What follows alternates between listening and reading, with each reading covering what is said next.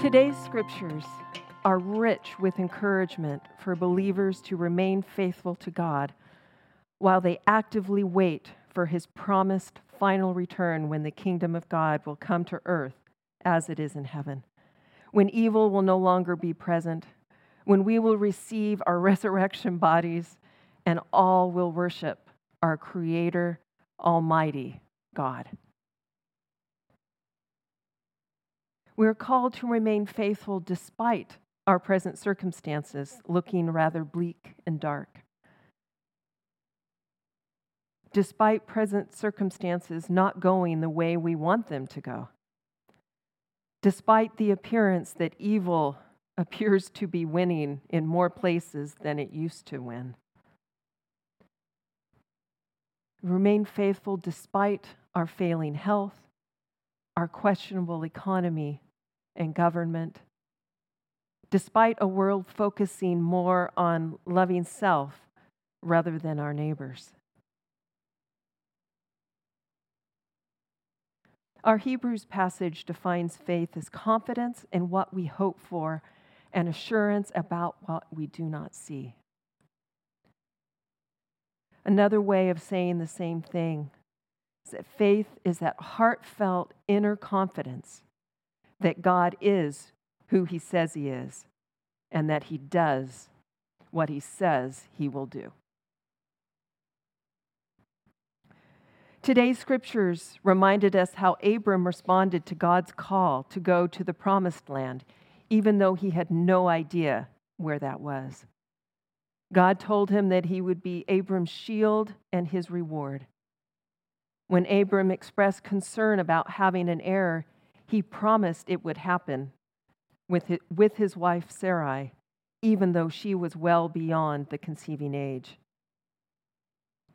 Abraham had faith, that inner confidence that God is who He says He is and does what He says He will do. He may not have understood at first what that really meant, because he didn't really do it according initially the way that God wanted him to do it. But he had faith in God. We also heard about Noah, who was living in a very dark time, but remained faithful to God and built an ark when there was no obvious reason to do so. He trusted the God he knew, even though he couldn't understand why.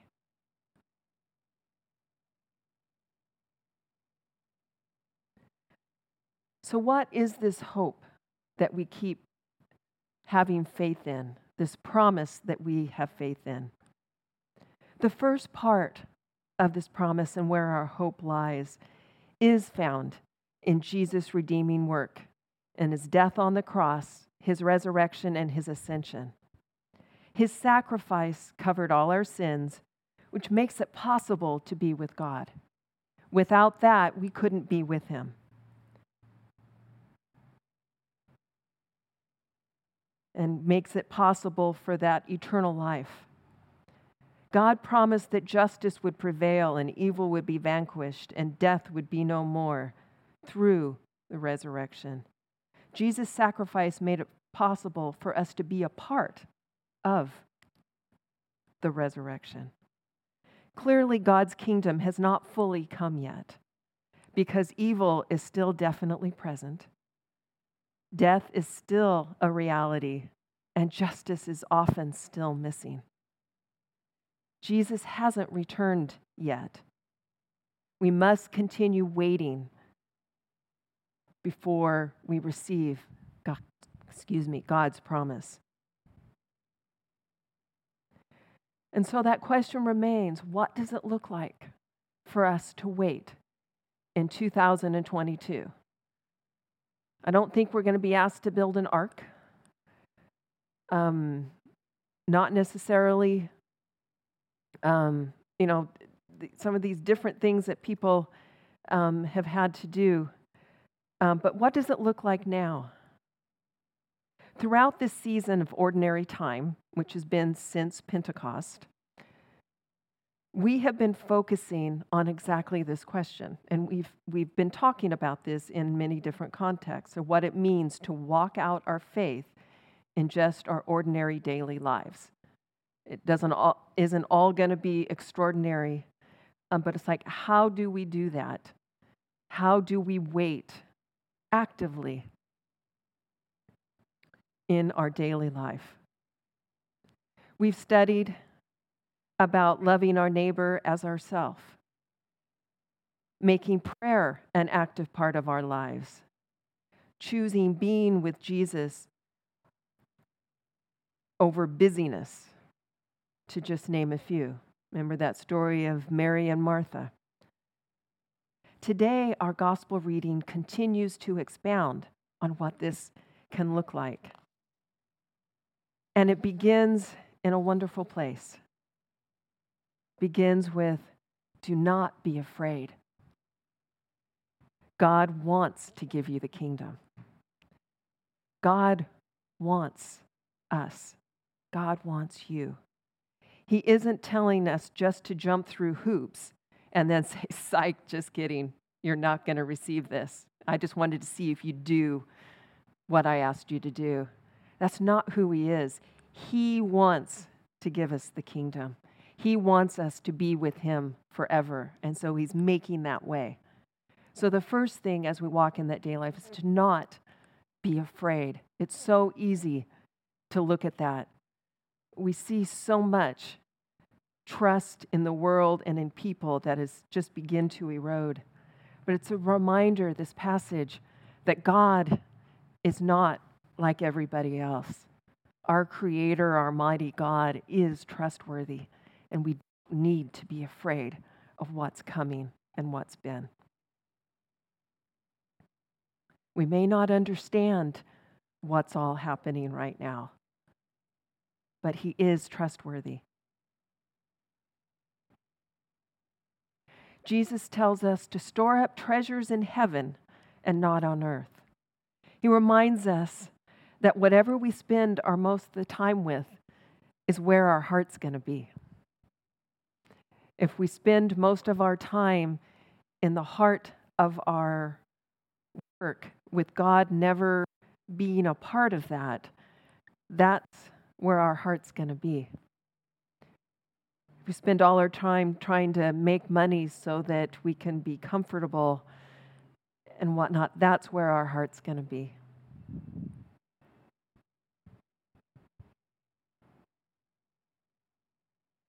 And then he goes on and he says this: be dressed and ready for service and keep your lamps burning, like servants waiting for their master to return. From a banquet, actually. So in this picture that he tells us is that we know that our master is away and he's at a banquet, which is something that is short term. It's not an unending. We know there is an end. And so we have to stay ready. We have to stay dressed and prepared and have our lamps burning. Keep our lamps burning. I'm going to talk about the lamps burning first as part of this, what we need to be doing to do that. You know, keep our lamps burning means we have to keep the fuel in the tank. And what does that look like? What does it look like to keep ourselves fueled to serve when God calls us to serve? Because it can come at any time or for his return. But we need to be prepared for service at a moment's notice. That fuel is that continual building of our relationship with God, continually reminding ourselves who God is, his character, what kind of God he is, and what his promise to us is. When we can keep that as our foundation, it's a lot easier to keep our eye focused and keep ourselves filled and fueled.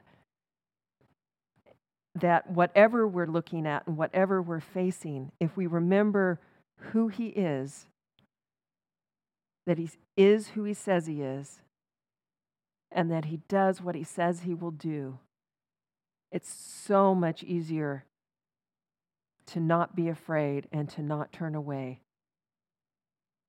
or to have faith and remember what that looks like.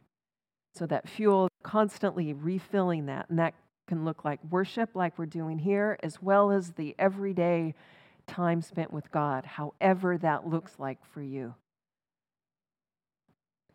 We need to stay watchful for where God is working and to come along beside him. Because we never know what that may look like. It tells us that faith, hope, and love is all a part of our life with him. Faith in who he is, faith in the hope that he's put before us, and the love those he puts in our lives. That can look very different in how we can stay actively waiting for his return. He calls us in all sorts of different ways. And it's amazing how small little things can burst in his great movement. Let's see, about 3.5 years ago, it was about 9 months before the pandemic really took hold, before everything closed down. I started gathering with a group of people. There was a couple who were kind of leading this. They had this vision. This was a married couple. One was a doctor and one was an engineer turned pastor. The doctor, she had always worked for the county and was always working for the poorest of the poor. And they actually lived in the neighborhood, the poorest neighborhood of San Jose. They bought a house and they lived in the midst of them. They always believed in this incarnational ministry. But she was working for the county and was seeing them. But she was so limited as to how she could really care for her patients. She, could offer them medicine. She could do this, but there was so much pain and suffering underneath that she either never had time or was never allowed to address. Well, this vision started building for them to build a health center that was a Christian health center. And someone actually had some prophecy over this. Well, they started gathering people who had like-minded vision for this Christian health center. And I came in alongside them, something that has always meant a lot to me. So we gathered, we built this vision. The vision that we started with was kind of based out of a scripture at the end of Revelation. I was talking about this holistic care, this caring for the nations. But we're talking about this holistic with a W, whole, meaning it includes health care, soul care, and culture care. Wanted to have a center there in this poorest of poor area of San Jose, where we could reach the people, help them physically, emotionally, and spiritually.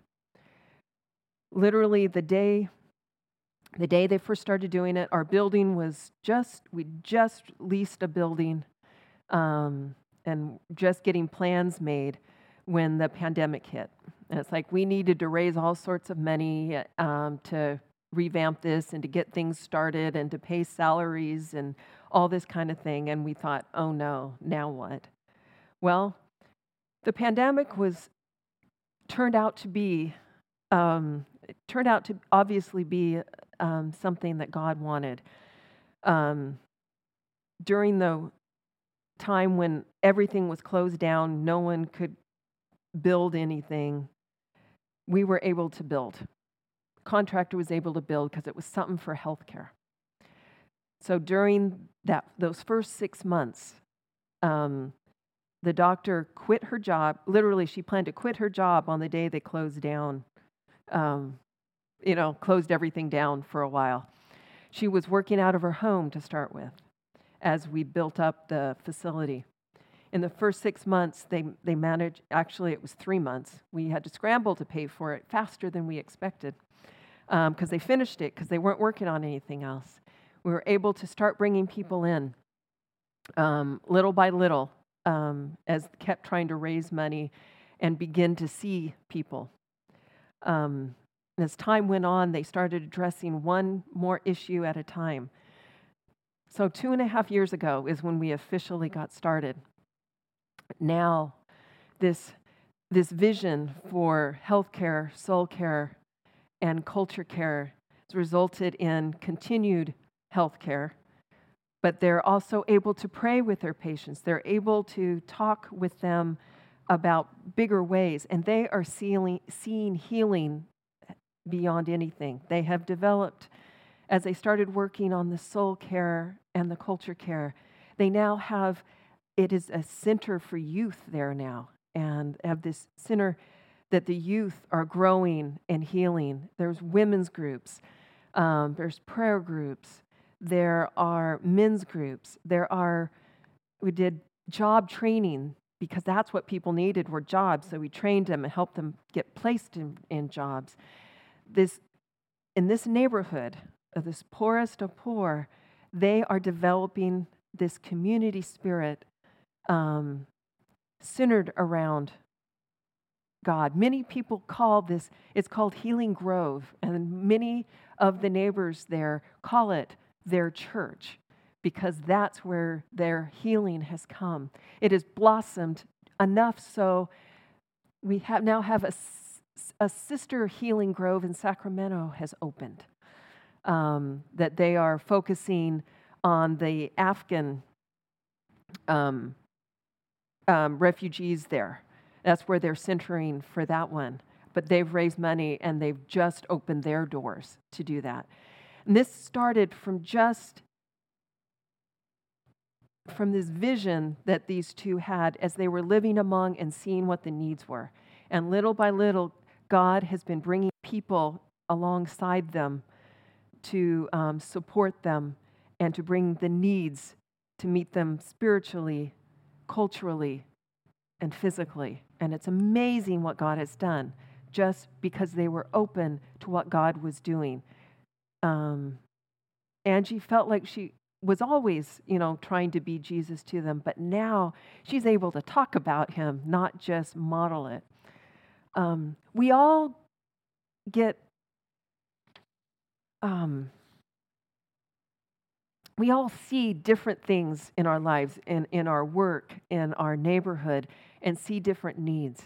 And it's when we see those that God is saying to be dressed and ready to serve. And it's like, God, is this for me to come alongside? What do we as a church want to come alongside as this fall comes along to support in this community that we have?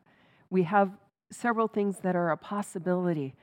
Something that while we are waiting, he tells us that it's not just sitting around letting everything fall apart. It's like, no. He says we need to be actively waiting, ready to be of service for when he calls us. And there's no one special way to do that, of what that looks like. We all have our different things for that. My time working at the hospital and coming alongside them has done a lot of that for me. But we all have that. We're all called to that. And it's kind of exciting as he's calling us. He's saying, you're not alone. You're still waiting. You have the faith to hold on to that faith despite what's going on. That he, through the Holy Spirit, is walking this with us and will show us and give us what we need.